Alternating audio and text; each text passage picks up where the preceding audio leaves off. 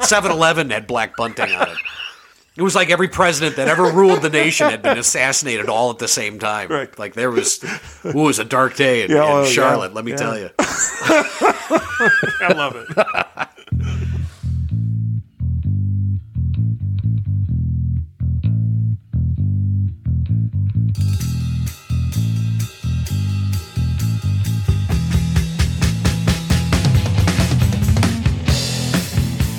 This is the Epic New Podcast, 2 Idiots and a List, where you're going to get 2 idiots and a list. And now, coming to you live from Circle Avenue Studios, your hosts, Nick Fasolo and Keurig McMillan. Well, I took a business trip and I got COVID. So we are coming at you all a month after we normally would. Where were you? Where were you traveling? Atlanta. I was at a trade show. Gotcha. And so, hey, it was my first run with it, and I survived rather nicely. So get vaccinated if you haven't already, because it works. Pfizer pay you for that? Hopefully my shares skyrocket after this. That's right. Charlatan! I noticed that our REM episode is trending in Israel right now. I can't explain that. Really? Yeah. Yeah, it peaked out on one of the charts over there. So, to the Israelis, we say hello. A room full of charts with every fucking. I imagine you with monitors up. Oh, and yeah. Just charting everywhere we're at. A lot of spreadsheets, slide rulers, cups of coffee that are half drank, so like weeks old. That's right. Cigarette butts floating in them like the old days. We also we also got slammed with a 1-star review because we called Tom Petty basic. I loved it too. I am good with that. But hey, if you I love this guy. Just the thought of this guy settling in. He's like, oh, I've got a new podcast. I don't literally, I love Tom Petty. They did Tom Petty. Yeah, they got to do the man right. How could you do him any other way? We just come busting through the doors like fucking. It's like getting a collect call from the angel of death. Yeah. I obviously it's not nice getting a bad review, but that one brought me joy. The scripter literally says we take a couple of shots at Tom Petty and we smash some icons along the way. Oh, that's funny shit. Good stuff. Oh, check this out. Hey, you know what time of year it is. This is for you. I brought one Ooh, for you. Baseball fundraising time. World's finest. The world's finest chocolate. You didn't let it sit in your garage for a year and then try to sell it? That's your move. Do you remember the first year that so our sons played Little League Baseball for years and years and years, and about, was it 12 years ago, it must have been, that their first go-around of it was, and then we had to pay so whatever it is, $65 to get into the league, and then they like, hey, you gotta sell $180 worth of this chocolate. The bitch that you two, me and you, the bitch that we pitched over that, it's like, what the fuck is this? I already paid, it's Little League Baseball. What do you got stock in World's Finest Chocolate? What the fuck? And we're like, stand strong, man. Unite. We'll beat these chocolate overlords. We were coaches, for God's sake. They still made us sell the fucking candy. I do agree with that. I'm a fucking coach, and they saddled me with this shit. If I didn't teach and just shove it off to my students, I'd be a fucking wreck. You didn't have to sit in front of Ace Hardware for an hour or two on a Saturday morning. God. You met a lot of nice people that way, though. You let them touch the community.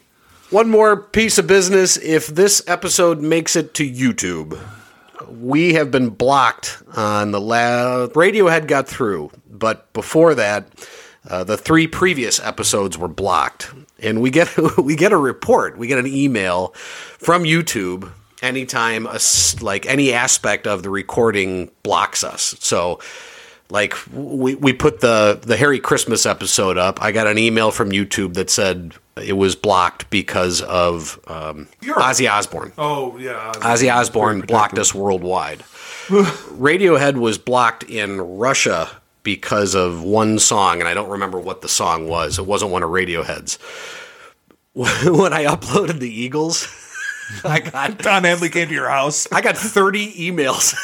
It was every song by either Henley or the Eagles, Glenn Frey, all of them. Every one of them got blocked. So if you're listening on YouTube, if this episode makes it through to YouTube, check us out through any other podcast source, and there's a lot more content out there. Yes.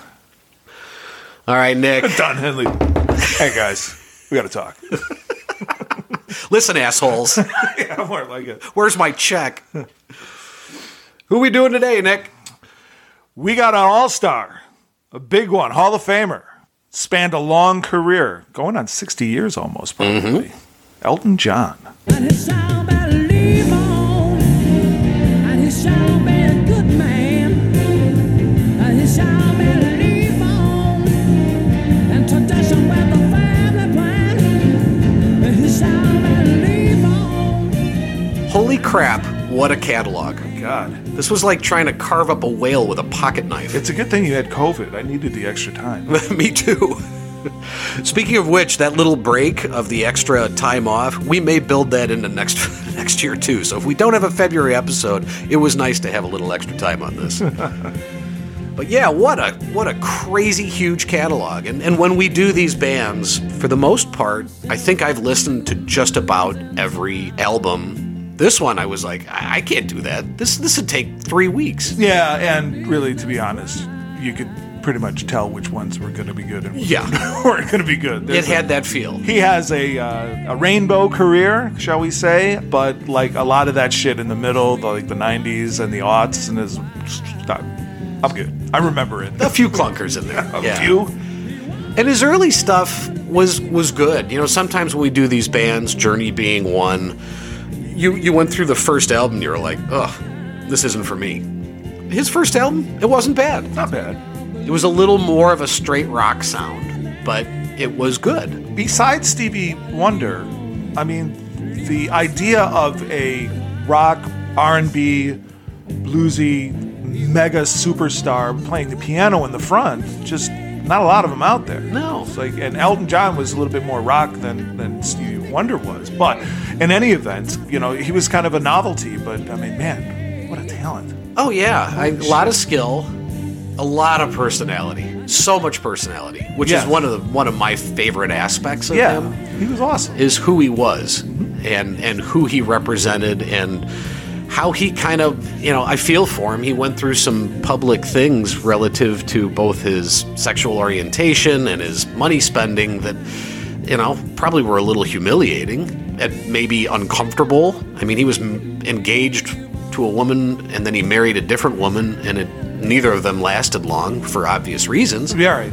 And then he wrote a song entitled I Want to Kill Myself. Right, yeah. And so, like, actually tried to, based on what I had seen, although the attempt was, I hate to call it comical, he stuck his head in his oven, but put a pillow in there, and apparently left the window open because, you know, I mean, hey, it's... Cries for help. Cries for help, absolutely. Cries for help. And I like him. I like him. It's great. Have you seen the Kingsman movies? No. Oh, yeah, I have a little bit. The first two are fantastic. If you haven't seen them, it's worth your time. They're very entertaining. He's in the second one, and he's awesome. He's awesome in it. He's got a very small role, but he just steals the scene whenever he's in it. So it kind of, you know, mixes with him and who he is, and you just get an even better look at the guy. Well, he's just a supremely gifted musician. You know, truly classically trained. I mean, for almost 14 years, all he did was train on the piano. A musical prodigy. He got a scholarship, a piano scholarship to the Royal Academy of Music at the age of 11. Yeah. And along with that is, you know, just this masterful stagecraft and the way to, you know, work a crowd. And he's played to some gigantic crowds. He played Madison Square Garden for the 60th time on his 60th birthday. And at that time, he was the artist with the most performances at MSG. So on that, do you know, so I did a glancing research project here, and I tried to get the numbers as best that I could. Do you know who the number one the band that has done the most performances Anywhere or at Madison Square Garden? of worldwide tours, of total performances. Take a guess. The Grateful Dead? Grateful Dead comes in, by my way of seeing it, the Grateful Dead came in fourth. They've only done 2,400 shows. Only. Yeah, right? But listen, I mean, Elton John is second. He's done 4,000 shows. That's He's a lot. a solo artist. That's a lot. 4,000. And the guys who sit atop are the Beach Boys, who have 5,000. But they fucking cheat because they have 5 people out there under the Beach Boys banner. They can't figure out who's, they all own the official Beach Boys name. So they all tour off the Beach Boys. Gotcha. So they're cheating. Elton John is by far like 4,000 fucking shows. Yeah, you can't sub him out if he's got a cold. Or you can't put him in the background if he doesn't feel well. Yeah. You got the Boss at 2,500. U2 did 1,800. And the Stones have been touring since the early 60s. They've done 1,500 shows. Wow. He's been pretty successful relative to at least awards. He's got 2 Academy Awards. Mm-hmm. Can You Feel the Love Tonight from The Lion King and I'm Gonna Love Me Again from his biopic Rocket Man. He only has 5 Grammys on 35 nominations. That surprised me. I thought it would be higher than that. Yeah, that seems low. He has as many wins as Joe Walsh. Wow. Yeah, that's See, I was watching the Grammys last weekend, and it struck me as like there seems to be a hell of a lot more categories of the Grammys that there are like now. Like there's a lot. There's a lot of ways to win Grammys. But back in the day, I mean, like who's he going up against? He's going up against, he's probably in a smaller pool of way more talented individuals. And here's, you have to beat out Michael Jackson, Madonna, and Prince to win a Grammy in 1984. It's just not going to happen for you, kid. Right. So the pool for Grammys has gotten a little, I don't know, bigger, I guess. Yeah. All right. Yeah. That's all right. They have to expand their brand and their fucking telecast that goes for 4 hours. He's one of the few artists we've done, and maybe the first, where you could be like 10 years older or 10 years younger than you and I are and still have a relationship with his music. Because he started in the early 70s. And not just the span of, the duration of how long he played, but his exposure, right? I mean, he went through his 80s run, and there's a lot of those songs that were really 80s sounding, and then, of course, you had the 70s stuff and the 90s stuff, and then you've got the Disney stuff. He's touched probably a broader section of age range, I think, than anyone else that we've done so far. Yeah, no, for sure. I mean, look, through the 70s, he dropped 9 albums. In the 80s, he dropped 10 albums. In the 90s, he's a busy guy. I mean, he's got a lot of at-bats here. Yeah. I think in my mind, his batting average is a little bit low, but, he's been like wallpaper for us, always there in the background. Always there. And, just kind of like, Crocodile Rock comes on, you're like, yeah, I like this song. I mean, I know all the words, right? Right. Like all those songs that he wrote, and they're just out there. They're just part of like the fabric of American music. And that's, he's a Brit, but he's very much, a fan of America. I was thinking about his life, just briefly. Like he writes songs and calls L.A. his home. He writes songs and calls New York his home. And he also writes songs about England and basically talking about his boyhood. But imagine your life where you've lived in a place like that for so long that it becomes your home, right? Like LA is my home, but I'm also a New Yorker and I'm also from London. It's like he's got quite a life. Yeah. I mean, and again, goes to this longevity of he's been around since 68, 69, doing all these things. And his start with Bernie Taupin was kind of interesting. Like they both answered a newspaper ad that was asking for a music writer and a lyricist. Right. And it's a strange combination. Right. We don't know singer-songwriters if the other one isn't a musician. Right. Right. Lennon McCarthy and Simon and Garfunkel, but Taupin is not a musician. No. He's just a poet. A poet, and some of his songs, he's not even sure what the lyrics mean. Yeah. Which is, I thought was also kind of neat. Yeah. But the fact that this newspaper ad brought him together, and I don't remember who issued the ad. It was, some publishing company was looking for a songwriter and a musician. And they paired them up, and, they've been working together and writing music and lyrics forever, since that pairing began. And when they started out, they were doing it for other artists. So Taupin would come up with a series of lyrics. He'd send it to Elton John. Elton John would write the music. And in most cases, based on what I read, it sounded like Elton John kind of pumped it out. Like, oh, yeah, I'll crank the music out for that song in like 20 minutes. Have you seen Elton John at work? I've not. There's a couple of clips of him on YouTube where somebody was giving him an interview, just kind of gave him like, here, can you write a song with this? And, you know, he would be sitting at his piano doing the interview, of course, and then he would read a little bit, and he's like, oh, let's start here, and then all of a sudden, like in literally in like 2 minutes, like he has a song. Yeah. With those words as lyrics in front of him. And it's like, that's what it is to be a musical prodigy and then classically trained. He just knows every note. Yeah. He's pitch perfect. He's truly a talent. It was stunning. Like I was just watching it. I'm like, how do you do that? Yeah. Did you see that there was apparently a pretty sizable rift between him and Madonna? That rings a bell for me. I wasn't aware of it. I guess he said her theme to the movie Die Another Day was the worst Bond song ever. Fair criticism. He accused her of lip syncing when she performed live. I did see that, yeah. He called her a fairground stripper. Well, he took a shot at Keith Richards, too. He said it's like a monkey with arthritis trying to go on stage and look young. He likes to throw shade at people. I like him, yeah. Everything I could see from Madonna's side of things, she never really took many shots back at him. It seemed like he was just kind of throwing a tantrum off on the side and just slinging mud at her, and she was sort of like, yeah, whatever, I'm just going to do my thing. If you're on the stage with Elton, expect a couple of elbows. You know, I just don't like the stories of people punching down. There's a couple of stories of him out there, like, you know, bitching out a sound guy or a guy that's supposed to get him his water, and he's calling him a C word and stuff like that. It's like, you know what? You are Sir Elton John. You don't punch down. You want to throw a couple of elbows at Keith Richards' way? I'm all for it. I'm here for it. Right. But, you know, don't go after the common guy. Yeah, right, sir.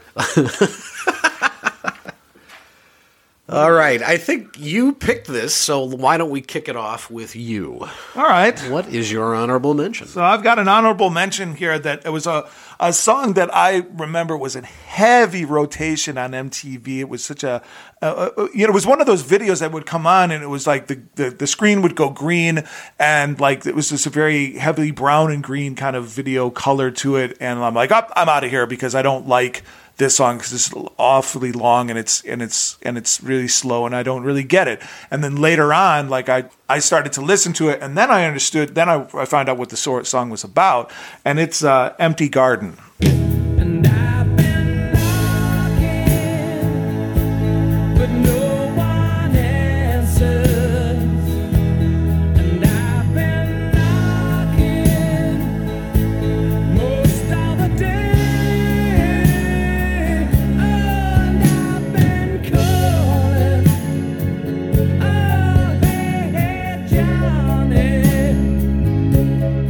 can't you come out to play? Written 18 months after John Lennon's assassination. He wrote it for John Lennon and his friendship that he had with him. He was deeply affected by it. There's a part in the song, at the end of the song, where he keeps on yelling like, you know, hey, Johnny, can't you come out to play in your empty garden and things like that. So it's like a very deep and moving kind of song. I mean, so that stuck out in my mind. It's like, yeah, that was something that I remember from way back. I hadn't heard that song in years.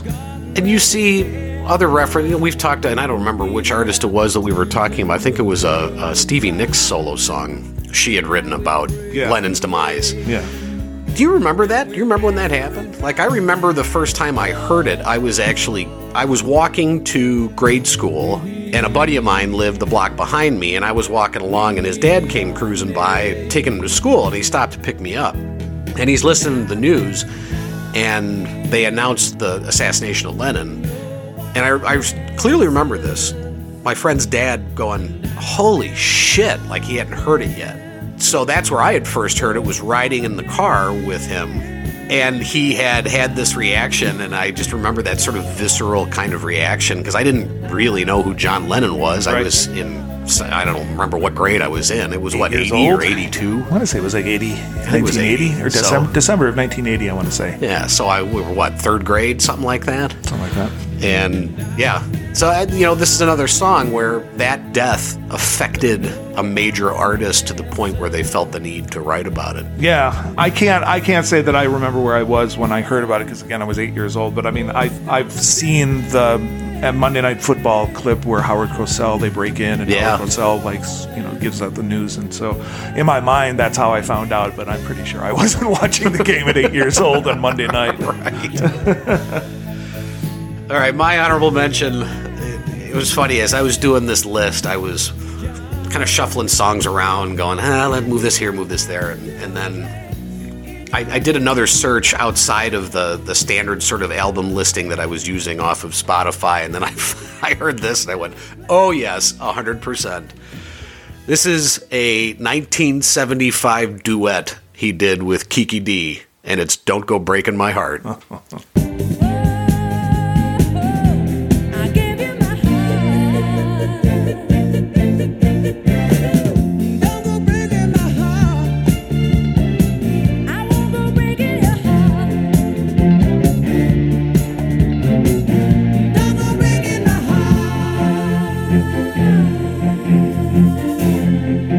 This is childhood to me. This is my oldest sister dancing around our basement with big 70s hair. Yeah. Oh, yeah. Hey, Chanel. Love you. With big gas shoes. Remember those? Yeah. This was his first number one in the UK. And I guess he recorded his part of the song in Toronto. He wrote it.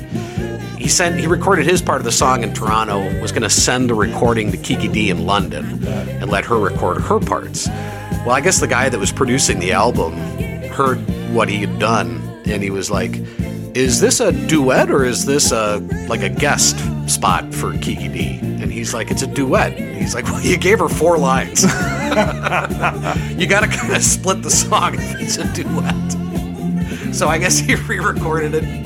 He was new to the duet game. Yeah. He performed the song in 1977 on The Muppet Show with Miss Piggy. And at one point, she turns to the camera and says, eat your heart out, Kiki. Don't go breaking my heart. I won't go breaking your heart. Don't go breaking my heart. Eat your heart out, Kiki. I could watch that show all over again. I love the Muppets. I love the Muppets. Fucking great. Any chance I get, anytime I get a chance to watch a clip from that show, I'm inevitably pulled in. I love it when Kermit gets angry and he sucks his face in. Yeah. Fucking awesome. Yeah. What an actor. Fantastic show. I hate that fucking song. Really? Oh, God. Oh, come on. I can't stand It's it. pure 70s, schmaltz. Maybe I guess that's why I hate it. I've seen the video. You've seen they were doing it on the Pops or whatever it was, and they were lip syncing it poorly, and it was just so much schmaltz. I'll have to pull up that video. I haven't seen it yet. Eek. All right, what's your number 5? So going off the duets kind of theme you've set up there, I've always liked this song. I liked it when he did it with I liked the song as original, but when he duetted with George Michael, Don't Let the Sun Go Down on Me in 1991, when he did it at Wembley Stadium. Although I serve myself, it's always someone else I see. I just allow a friend of your life to wander free.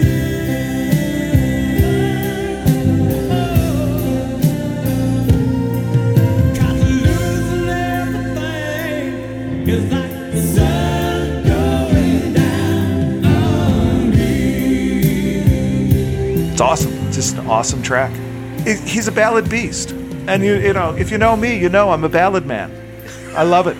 And this guy's got ballads all over the place, and he's just so good. He's so good. He's such a great musician with intricate chord changes and the fusion of different, genres of music and everything. Like, this is a pretty straightforward song, though. It's a fairly well-structured ballad, and the lyrics that Taupin writes with it are just great. Yeah, and there's an epic value that Elton John brings Yes. to music, and this song is full of it. So Like, big. It's just got big chords. Yeah. It's got swelling portions that Yeah. kind of pull you into it even farther. Yeah, the orchestral strings and everything like that, Yeah. and then just and the landscape of the lyrics also is like huge, right? Don't let the sun go down on me. I love it, man. It's a good, and George Michael does a fucking he is full of voice there. Yeah. I mean, he's awesome. What a great singer. I really liked his voice. I loved what he did with Wham. I loved his solo stuff. Yeah. We talked about potentially doing like a Wham It's not off George the Michael table. episode. I'm not sure. We'd probably have to pull it in with something else in order to do that. But yeah, I'm a fan. That's a good song, and that's a great duet. Mm-hmm. All right, my number 5 from 1970. This is Your Song. It's a little bit funny, this feeling inside. I'm not one of those who can easily hide. I don't have much money, but boy, if I did, I'd buy a big house where we both could live. Our announcer Butts likes to sing It's a Little Bit Runny. Jesus. I can't unhear that after Way to ruin a song. he might have been talking about cheese. You Absolutely don't know. not. You know he's not. There's an incredible sentiment that Elton, or Bernie Taupin really, is putting forth here. My gift is my song and this one's for you. You could tell everybody this is your song. Like, there's something kind of beautiful about that. And he caps it off with how wonderful life is while you're in the world. I think it's a beautiful sentiment. I mean, that's what we're going to get out of this episode. Is like he just brings all of that, male voice to, the romance, or, Sure. how you feel about your loved ones and everything like that. And Elton John, in my mind, does it the best of all of them. Yeah. Really, like this song is a perfect example of that. There are many other songs like that. Yeah. Well, and to have that kind of feeling in your singing, when you're singing words you didn't write. Yeah. That's foreign to me from my experience, my limited experience with music and music writing. The bands I've been in where we did original music, the lead singer always wrote the lyrics. And in one of the bands, he's like, if I don't write the lyrics, I'm not singing it. Like, it's just how he felt, how he connected with the music. Elton John doesn't seem to have a problem with that. No, and that kind of like brought me to a different question of like, is Elton John authentic? Is he an authentic artist? That's a good question. Well, I mean, I put it to you. I mean, Yeah. I kind of Greg. tossed that. Greg Marmalade. I mean, I tossed it around, and I think I came up with my opinion on it. So I'll just chew on that All for right, a while. I'll nibble on that. We can tackle that towards later in the show. Yeah. This is one of the first songs he wrote with Bernie Taupin. And after John Lennon, as you just recently referenced, after John Lennon heard the song, he said, Elton is the first new thing that's happened since we happened. That is tall praise. Yeah, that's a good compliment coming from that guy at that time. Yeah. I mean, way to compliment yourself, too. Well, it was the Beatles. He's a Brit, So Elton was originally, when he started to actually perform, he was a warm-up act for Three Dog Night, if you'll remember. Ooh, yeah. Mama Told Me Not to Come, and Joy to the World. Yeah, Jeremiah was a bullfrog. Jeremiah was a bullfrog. And so they recorded the song for their own album, but when it looked like Elton was going to break out, especially in the United States, they decided not to release it as a single in order to give him a chance to succeed, which I thought was pretty cool. Because they actually had this, the song is recorded, it's on their album. It's pretty much the same song. I thought maybe I'd drop a clip in here, but it's the same song, essentially, right? Different vocalist, but there's really not much change. A couple of snorts of cocaine in between. Probably. Sure. Honks, whatever. Right. All right, what's your number 4? So number 4, going along the lines of your, great love song. This is your song. I came across this as I was reintroducing myself to his catalog. I came across this song title, and I was like, absolutely not. I know what that is. I fucking hate those songs. And I came back around to it, and then I listened to it, and I'm like, no, I was wrong. I guess that's why they call it the blues.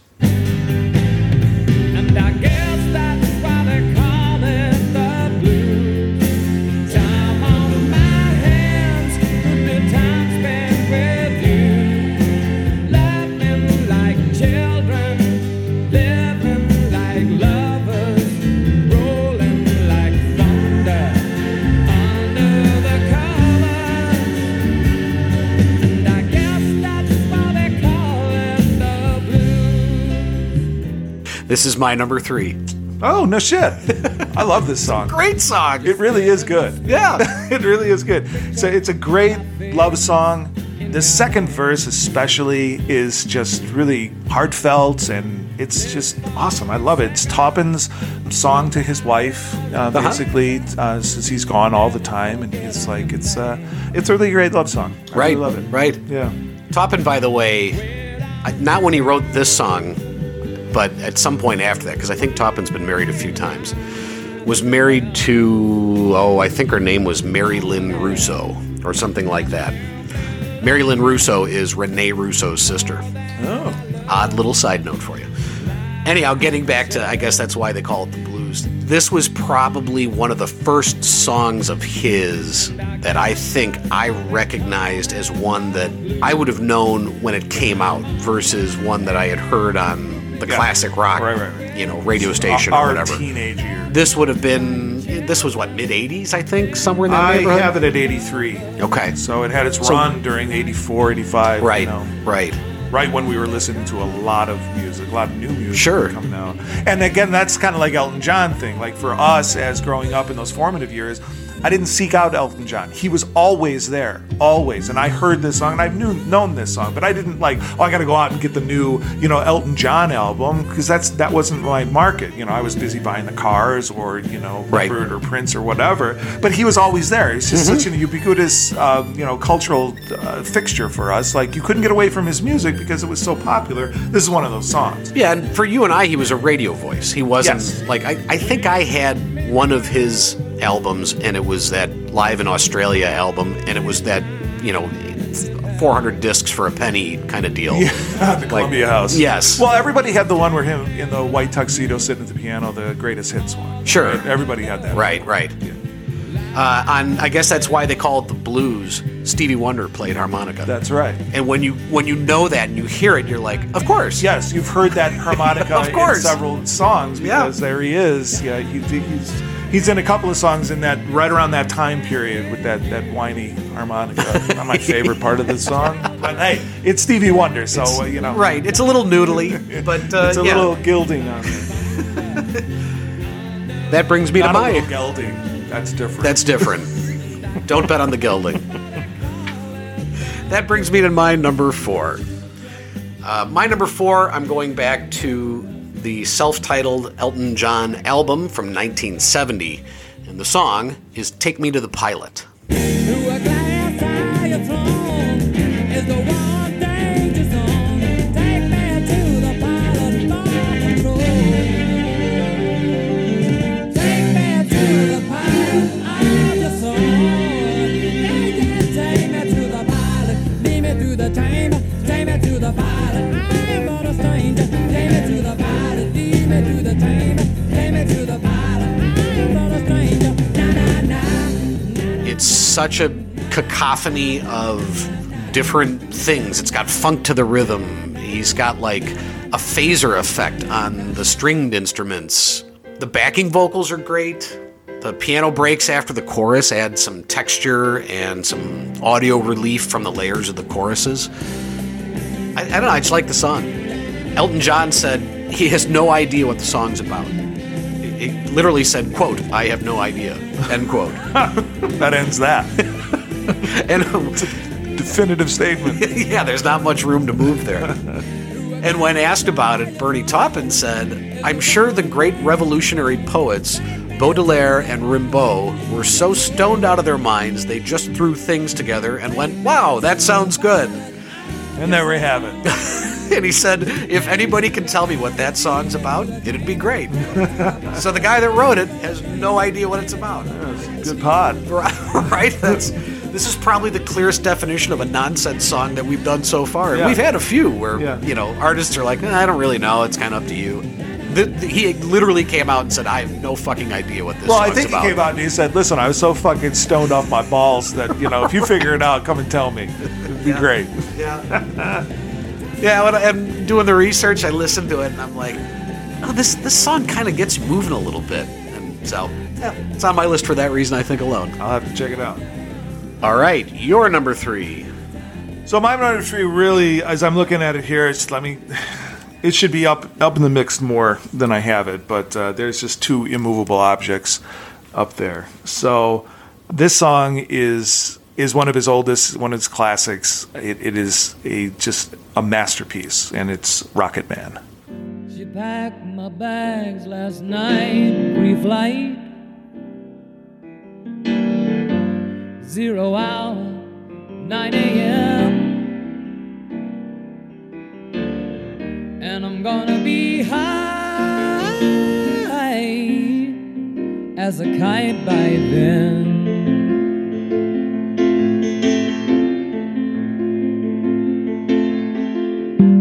There is so much space in this song, and not to mean space like as in rockets going to space. There's space and just time that he gives the song to breathe.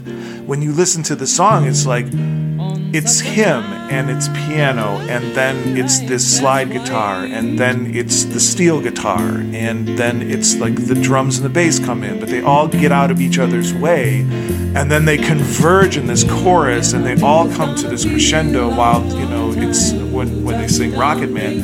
It's a masterpiece. It's awesome. Like, you would not find this in today's modern music. It's just not, I don't want to say it's not possible, but the stamina for the average listener today they do not want to leave space for, just kind of like the song to kind of wash over you, the instruments to kind of wash over you. This is a completely different mindset of, like I said, the engineers putting this song together. It's really awesome. I love it. I think it's a great song too. It was inspired by a Ray Bradbury story. Yes. Just the lyrics when, like, she's packing my bags pre-flight. This is all before, it's not before. It was right around the time around the space.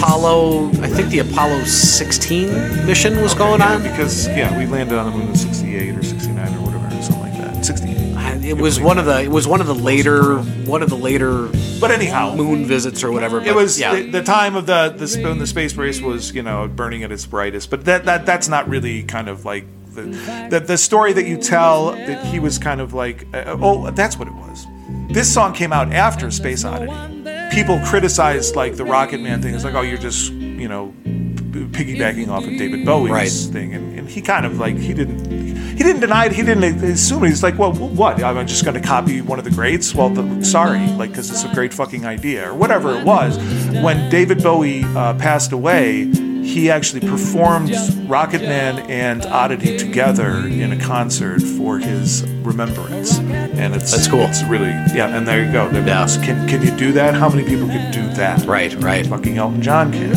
So that's all criticism that's on the sidelines. This doesn't take away from the fact this is a masterpiece. No, it's a great song. He played it in the Soviet Union in the late 70s, and the program called it Cosmonaut. Okay. Fucking Russians, man. Just get your shit together, guys.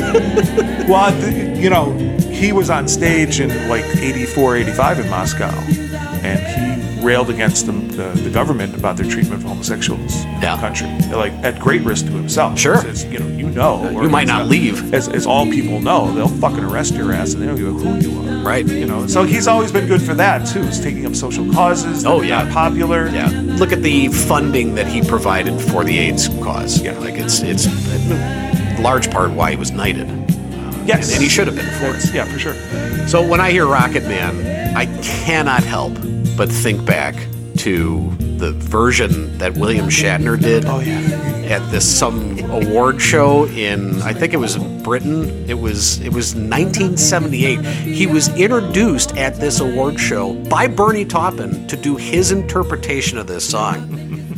Packed my bags last night, pre-flight. 0 hour, 9 a.m. And I'm gonna be high.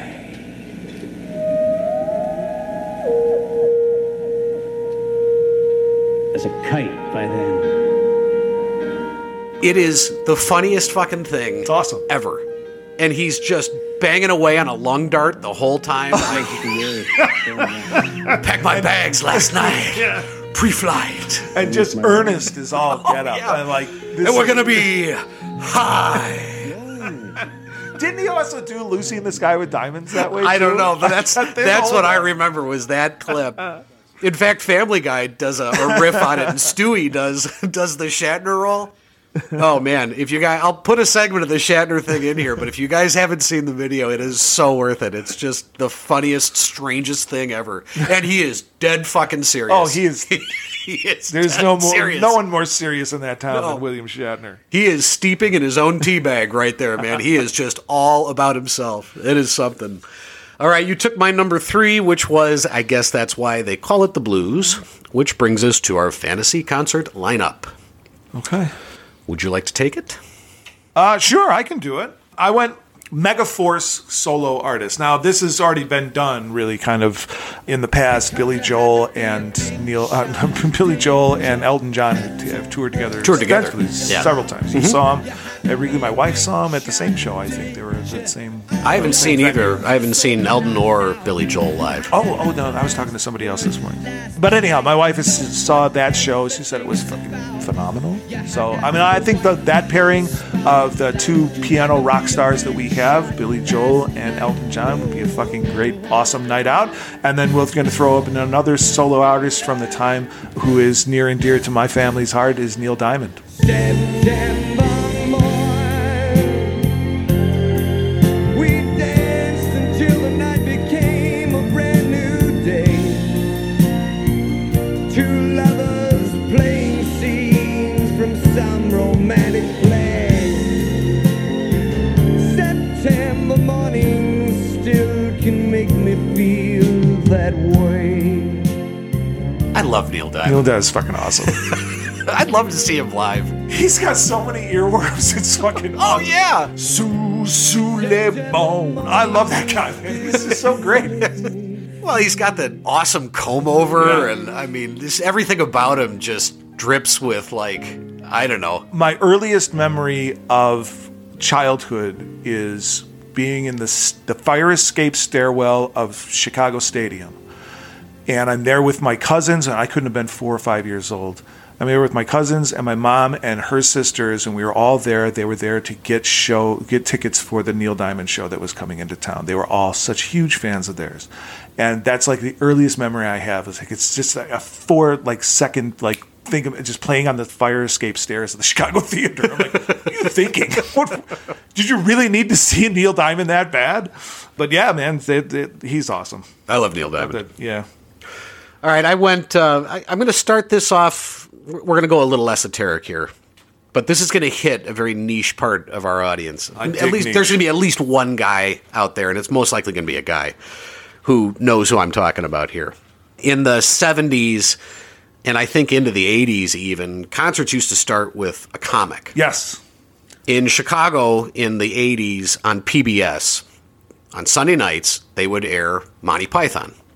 And me being the individual that I am was a big fan of Monty Python. So I would watch Monty Python. Right. It was only a half-hour show. On the backside of that, they would air a program called Dave Allen at Large.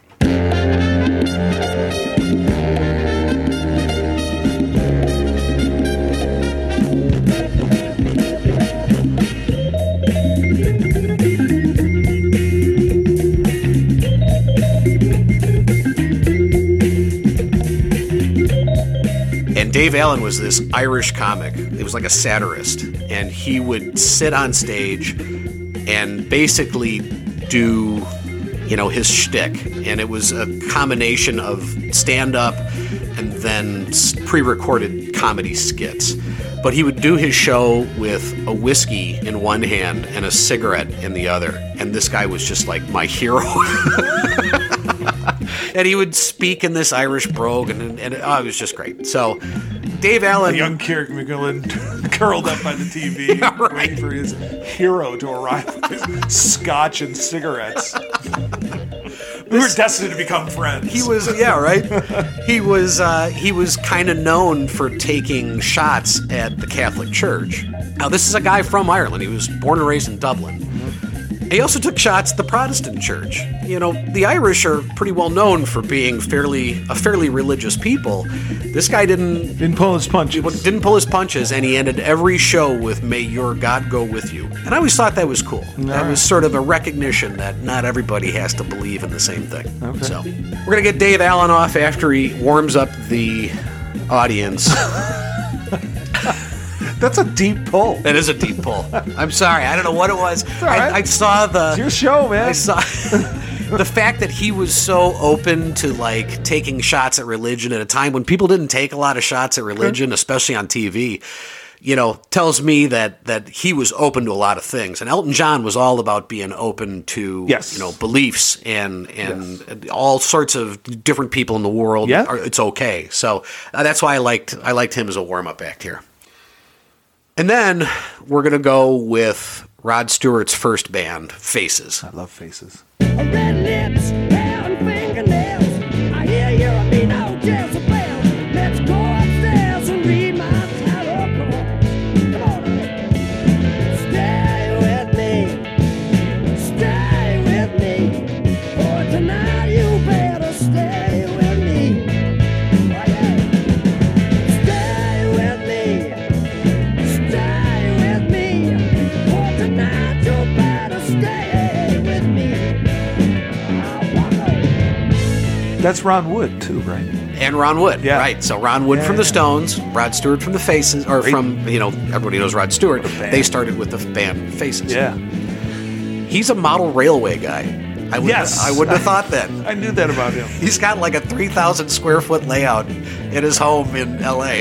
Yeah. That's awesome. I just never thought about it. I mean- This is the same guy that's been married to like 3 different supermodels. Supermodels. Rachel Hunter. Rachel. Oh, goodness. Yeah. And 2 others. And 2 others. Who all kind of look like Rachel Hunter. I Yeah. mean, Stewart's got a type, for sure. Yeah. And I think he's got like Hot 7. chicks. Yeah, that's a pretty good type. That's a pretty good I mean, if you're type. going to have a type, you know, you might as well. He's got like I don't know, I didn't count it, but it looked like 7 or 8 kids with like, I don't know, 6 or 7 different women. Well, I mean, And hey, why not? You know, we'll have Elton do his thing, and then I think we might close out with Sweden's very own ABBA. oh, all right. Change your mind. Take a chance. I'm the first in line. Take a chance. Honey, I'm still free.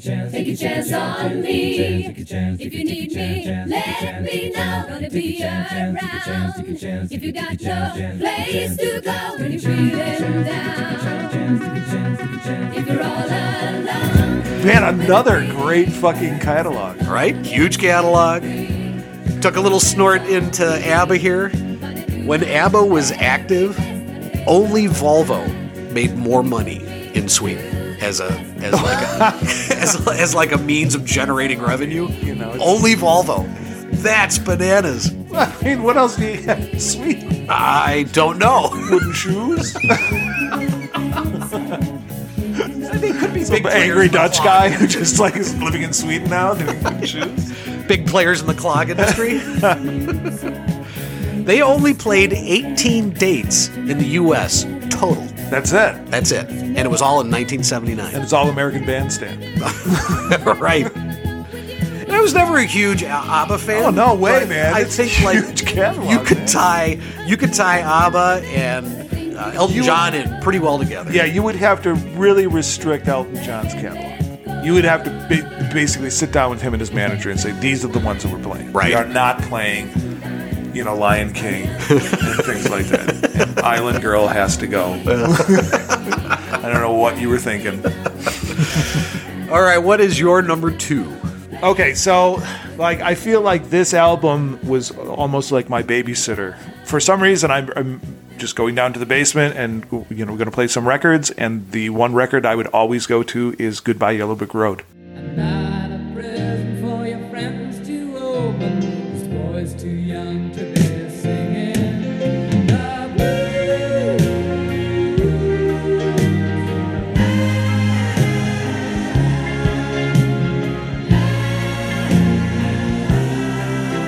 So goodbye, yellow brick road.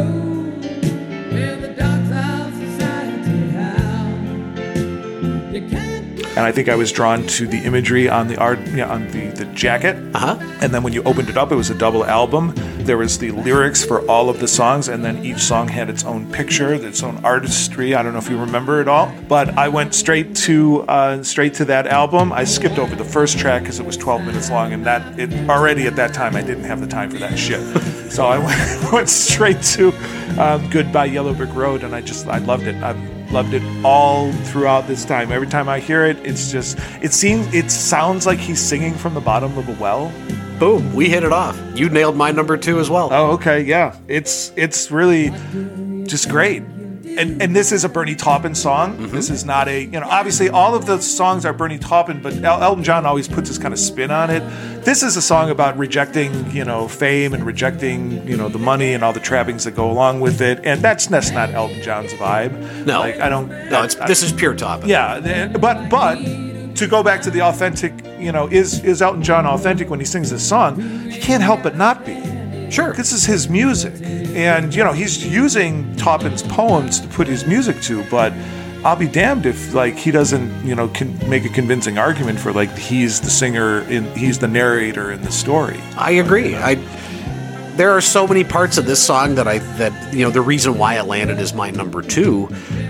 His vocal range, I think, is my favorite aspect of it. Yeah. He gets into these sort of whooping lunges into the pre-chorus before he sings Goodbye Yellow Brick Road, and they just draw you in.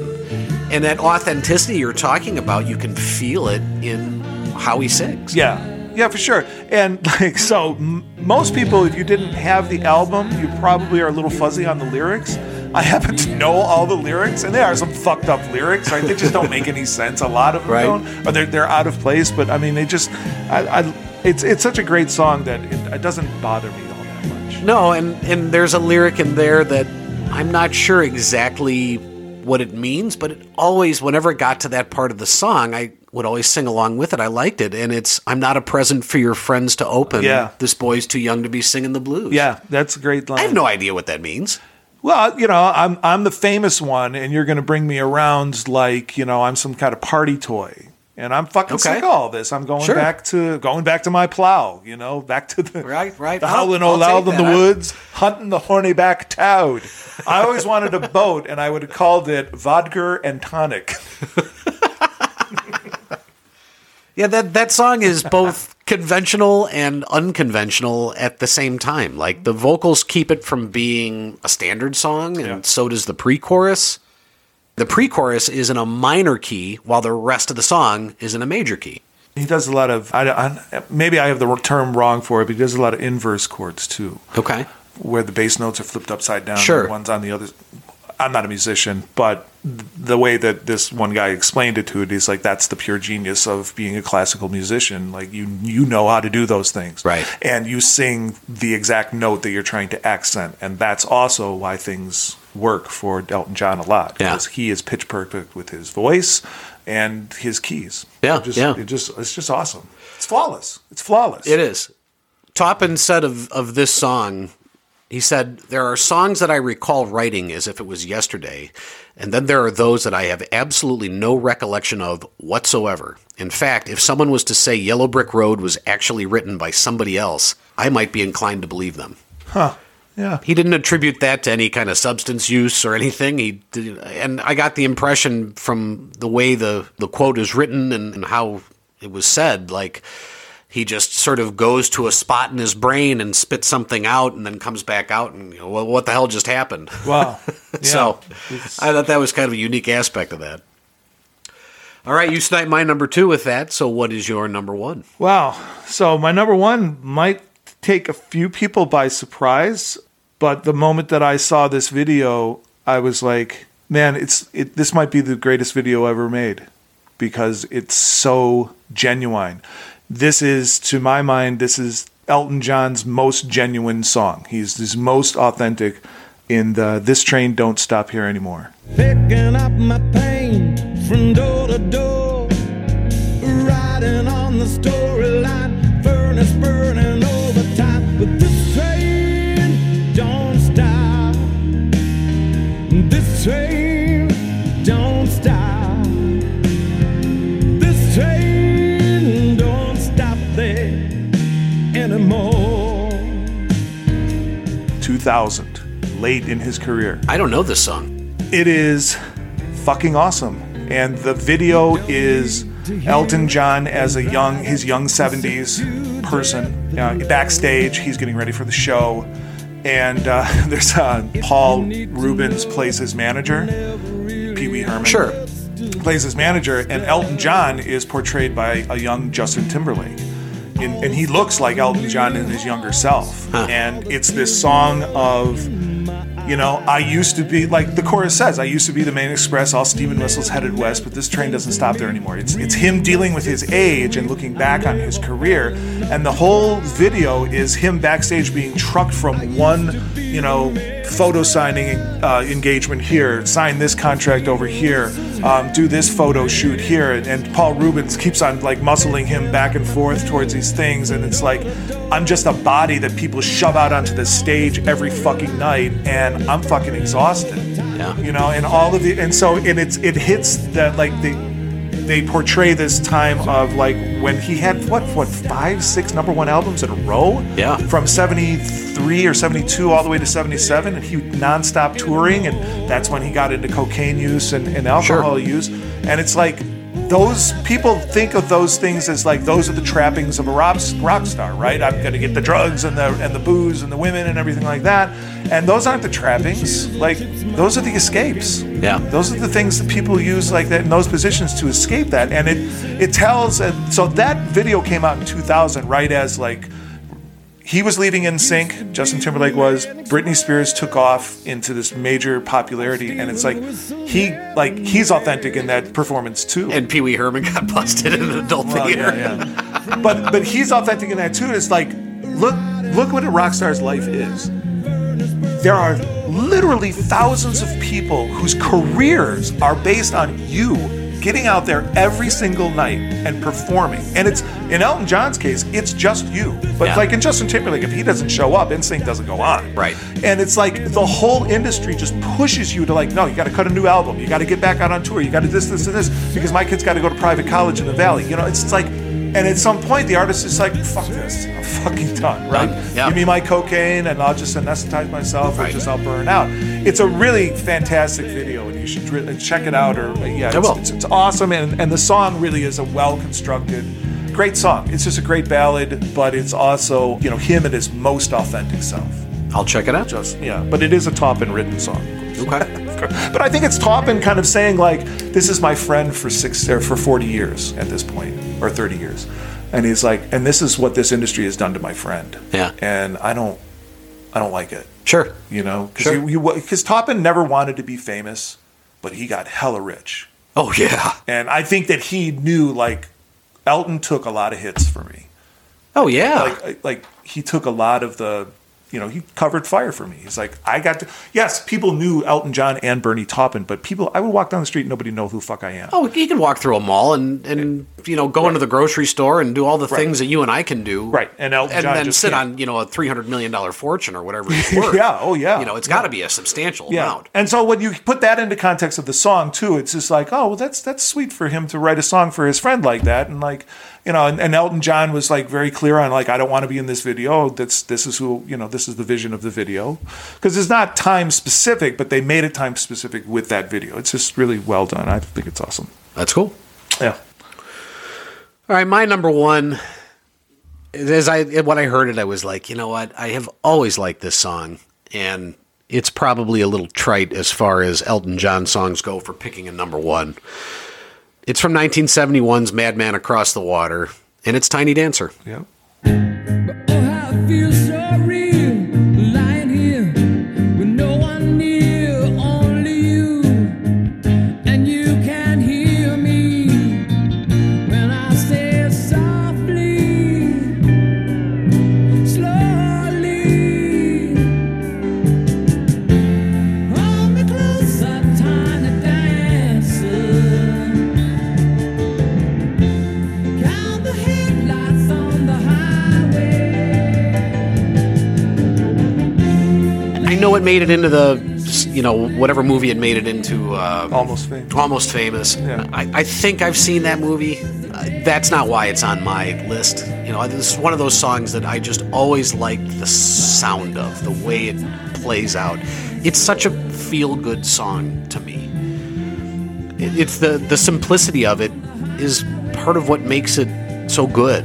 And, you know, he builds into the chorus with the slide guitar behind him, and I know we've taken shots at slide guitar solos in the past, but for this, it fits perfectly. Yeah, this and Rocket Man, those he's good. Yeah, it fits perfectly. I mean, it's really fulfilling to hear that guitar doing what it's doing behind him. This didn't break the top 40 in the U.S. when it was released. No, Almost Famous gave it a different, higher profile. It gave it new life. Yeah. It did, for sure. But when it was released, and what some of the notes I saw said, it's likely due to the fact that it's 6 minutes long.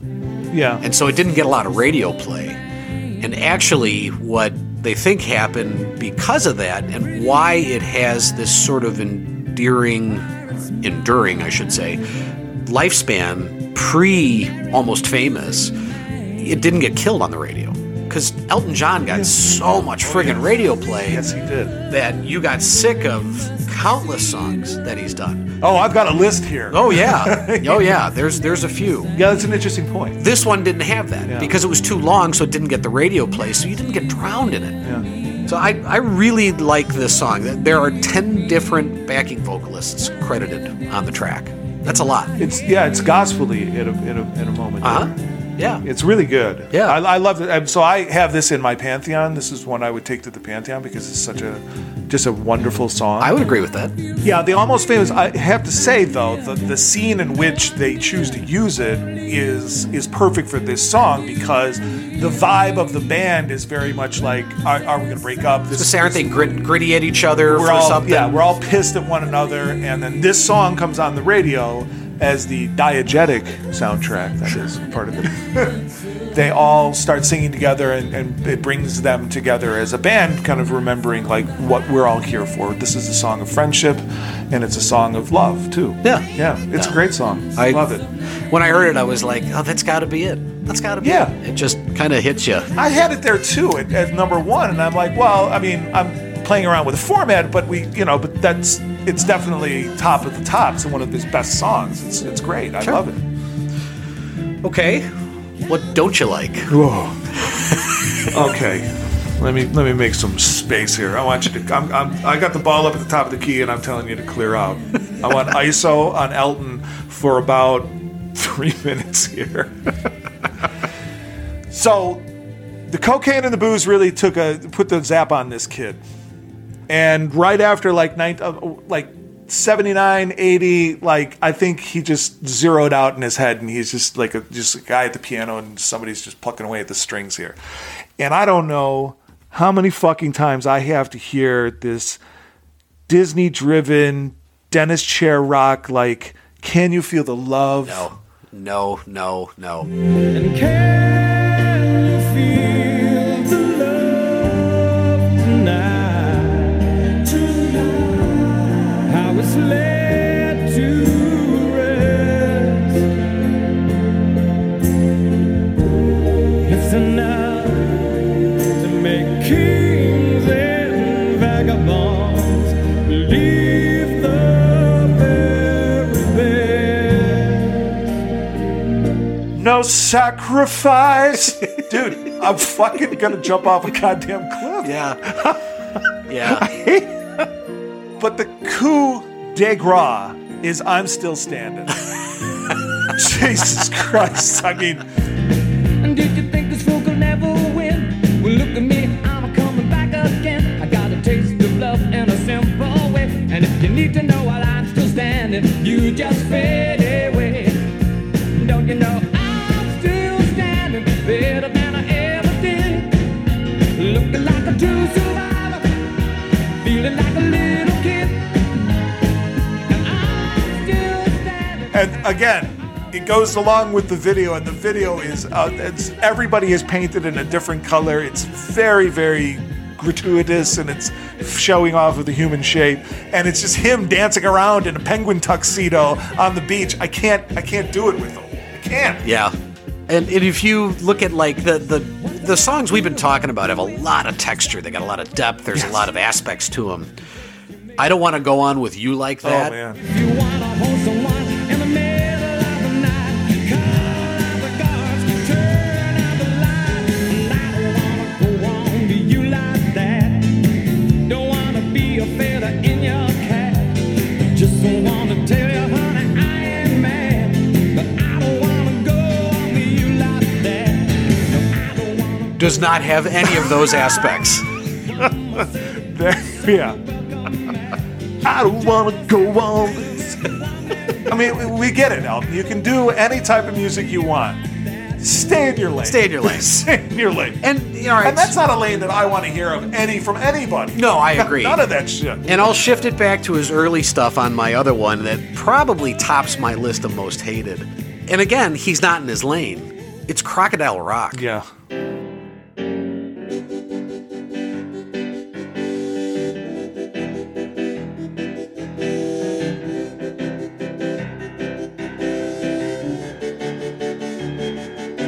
I remember when rock was young. Me and Susie had so much fun, holding hands and skimming stones.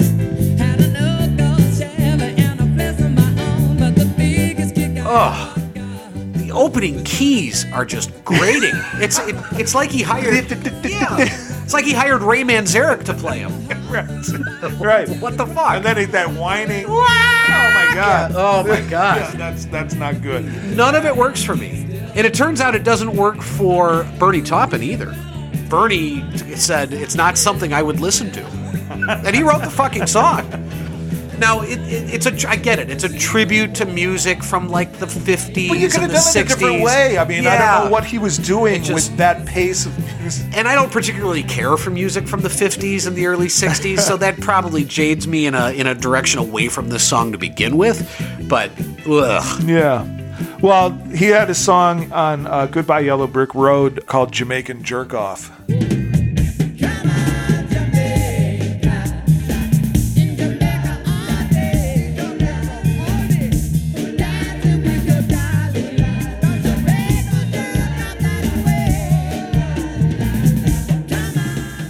Now, that and Island Girl. Island girl, what you want with your white man's world? Island girl, like I want you in this island world. I just, the times have caught up with them. Yeah. Can't be doing that stuff. No, times have changed a bit, and that's probably for the Tell me better. what you want in this white man's world. Elton? Sir Elton? Sir Elton? Let's put a lock and key on that one. That's right. You represent the crown, for God's sake. Well, listen, proper representation too. I guess so. But, I guess so. the other one that I'll just cap, like Philadelphia Freedom. Philadelphia freedom took me knee-high to a man. Yeah. Give me a piece of mind my daddy never had. I mean, no. No, I used to be a Rolling Stone. And then, no, I just don't like it. I can't. But his stretch there from like 85 to like now, it's just so syrupy and bad. He got into that movie soundtrack shit, which made him a fucking fortune. But man, when you get into bed with Disney, and you are going to wake up with bed bugs. Scabies. I was going to say something different, but let's just keep it at bed bugs. Let's not go after Disney, perhaps. Say, we beat Don Henley. That's right. That's right. Disney's nothing. All right. What is your coolest 4 seconds? I think the beginning of Benny and the Gents.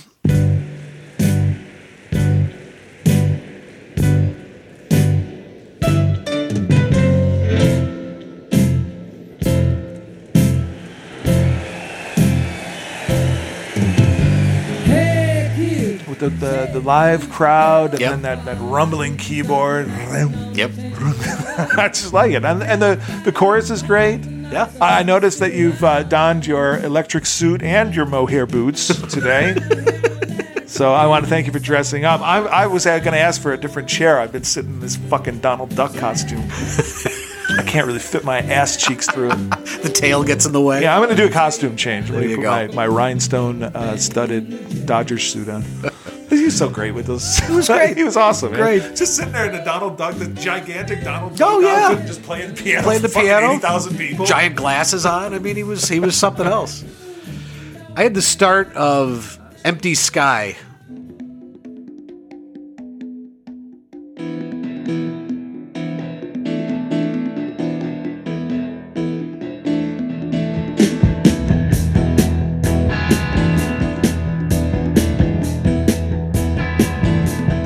I'm not a rat to be spot on, locked up in this room. This is his first song off of his first album, and I toyed with putting this in as an honorable mention. I like the song. It was a very straightforward song. I'd never heard it before. Just happened to hear it when I was, cruising the catalog. And it starts with bongos. It's just kind of a cool tune. I like the guitar on Saturday nights. All right for fighting.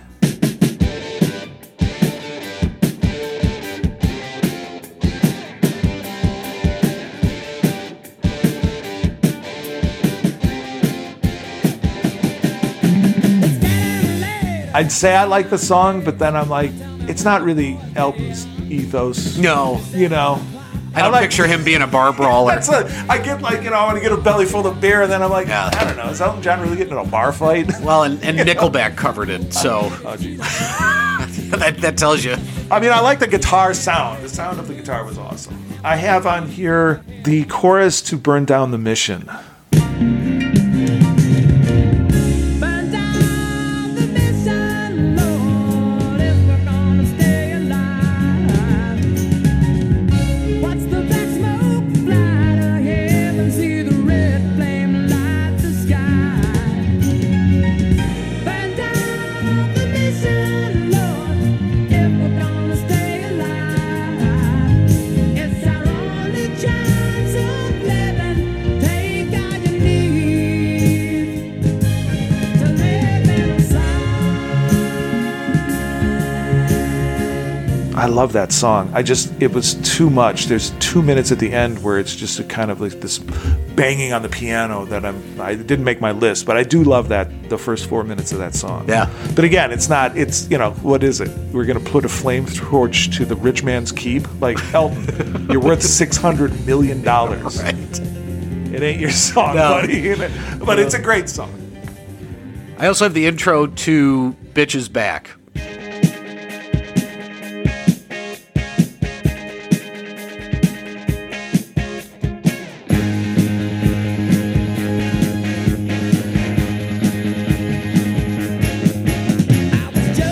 There's a repeating Yeah. bass line that's really fast. And this is just an observation from a bass player. When I heard it, I'm like, fuck, I can't do that. Raising Cane, I spit in your eye. And I really, he is the bitch, right? Yeah, I would Okay, assume that's what I'm so. saying, right? Yeah. So I looked at their, his most played on Spotify, and some of this really surprised me. So his most played song on Spotify is a song called Cold Heart. Something's looking better, baby. Just pass it through.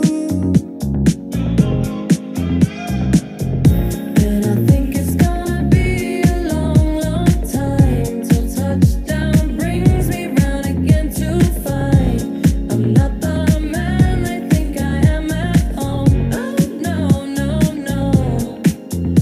And this is what Who he did Cold Heart. No, that's the new one, right? fairly recently with yeah. Dua Lipa. Yeah. That's number one at 1.4 billion. Number 2 was Rocket Man at 820. Number 3 is Your Song. Number 4 is I'm Still Standing. And number 5 is Tiny Dancer. Candle in the Wind. And it seems to me you lived your life like a candle in the wind, never knowing who to cling to when the rain set in. And I would have liked to know you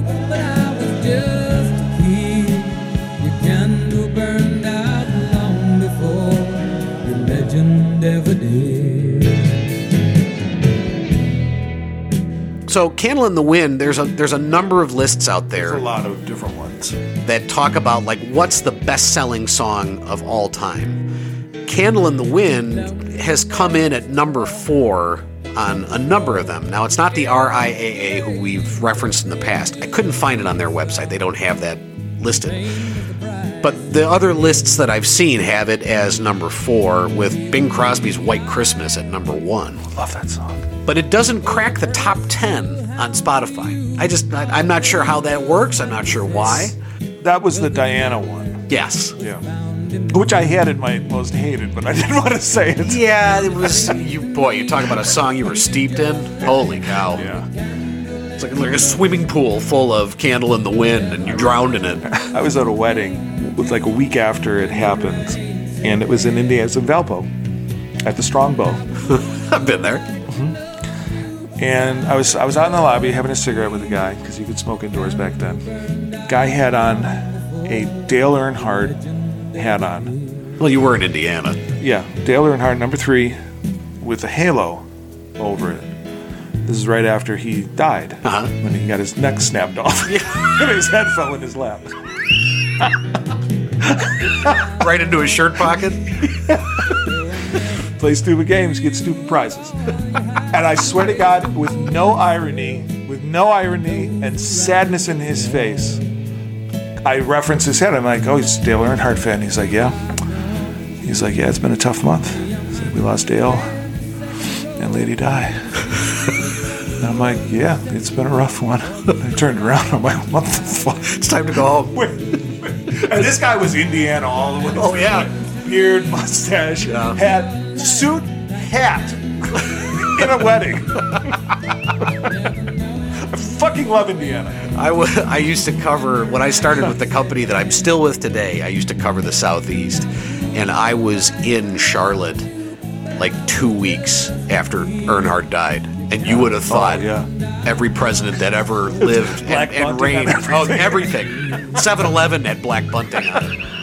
It was like every president that ever ruled the nation had been assassinated all at the same time. Right. Like there was, it was a dark day in Charlotte, let me tell you. I love it. Cars question. Oh, wait. So back on the Spotify thing, I do have one stat. There's only 33 artists to reach 50 million monthly plays. Okay. Elton John is one of them. Who is number 1? Ed Sheeran? No, he's up there, though. He's like number 4 or 5. Michael Jackson? No, not even on the list. Okay. Beatles, not on that list. The Weeknd. Okay. 100 million plays a month. Jesus Christ. Wow. I mean, I like The Weeknd, but whoa. What the fuck? That's a lot of scratch. That's a lot of hair salons playing The Weeknd. That's right. Cars question. Did he move music forward? Well, he mixed genres really well, and a lot of different genres. He put them all together, and he kind of created his own very unique sound. But I would say no, he created his own unique sound for him, which is why there's been Elton John for the last 60 years and really nobody else to fill that space. So I would disagree with that. I think he did. I think he broke down a lot of barriers for a lot of artists doing what they did. And I would agree that Elton's kind of done his own thing. At the same time, you've got bands like modern bands, and you may not know these guys, but they're a fucking great band. The Scissor Sisters are awesome. But I don't feel like dancing, no, so no dancing today. Don't feel like dancing, even if I find nothing better to do. Don't feel like dancing, watch a freaking tickle when I'm not in the mood. Don't feel like dancing, rather be home with the one in the bed to down with you.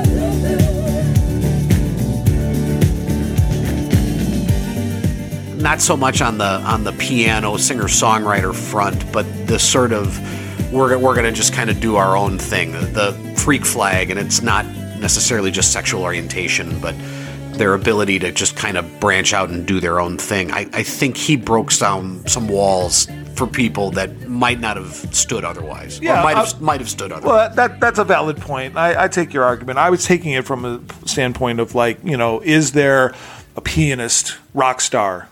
I can't think of anyone. No. And like Coldplay. Coldplay is the first thing that comes to mind, and that doesn't really count. Yeah. Because Coldplay doesn't count. Right. I'm with you.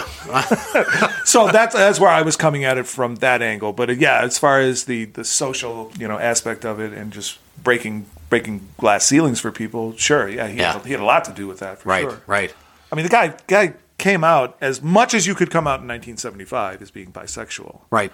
and then coming all the way out in '88. I mean, even in '88 coming out, you didn't do that. Gay marriage was still illegal in Britain.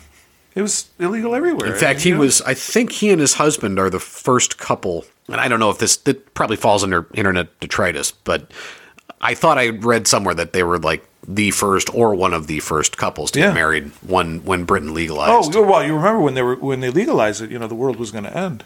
Oh, of course. And here we are 35 years later. Right. Yeah, the world is really ending. The newspaper that Tom York... A lot has changed. The newspaper that Tom York was singing about probably was up in arms over the whole thing, I'm sure. It is. Yeah. So that brings me to my MVP here, and my MVP is his freak flag. And he let it fly.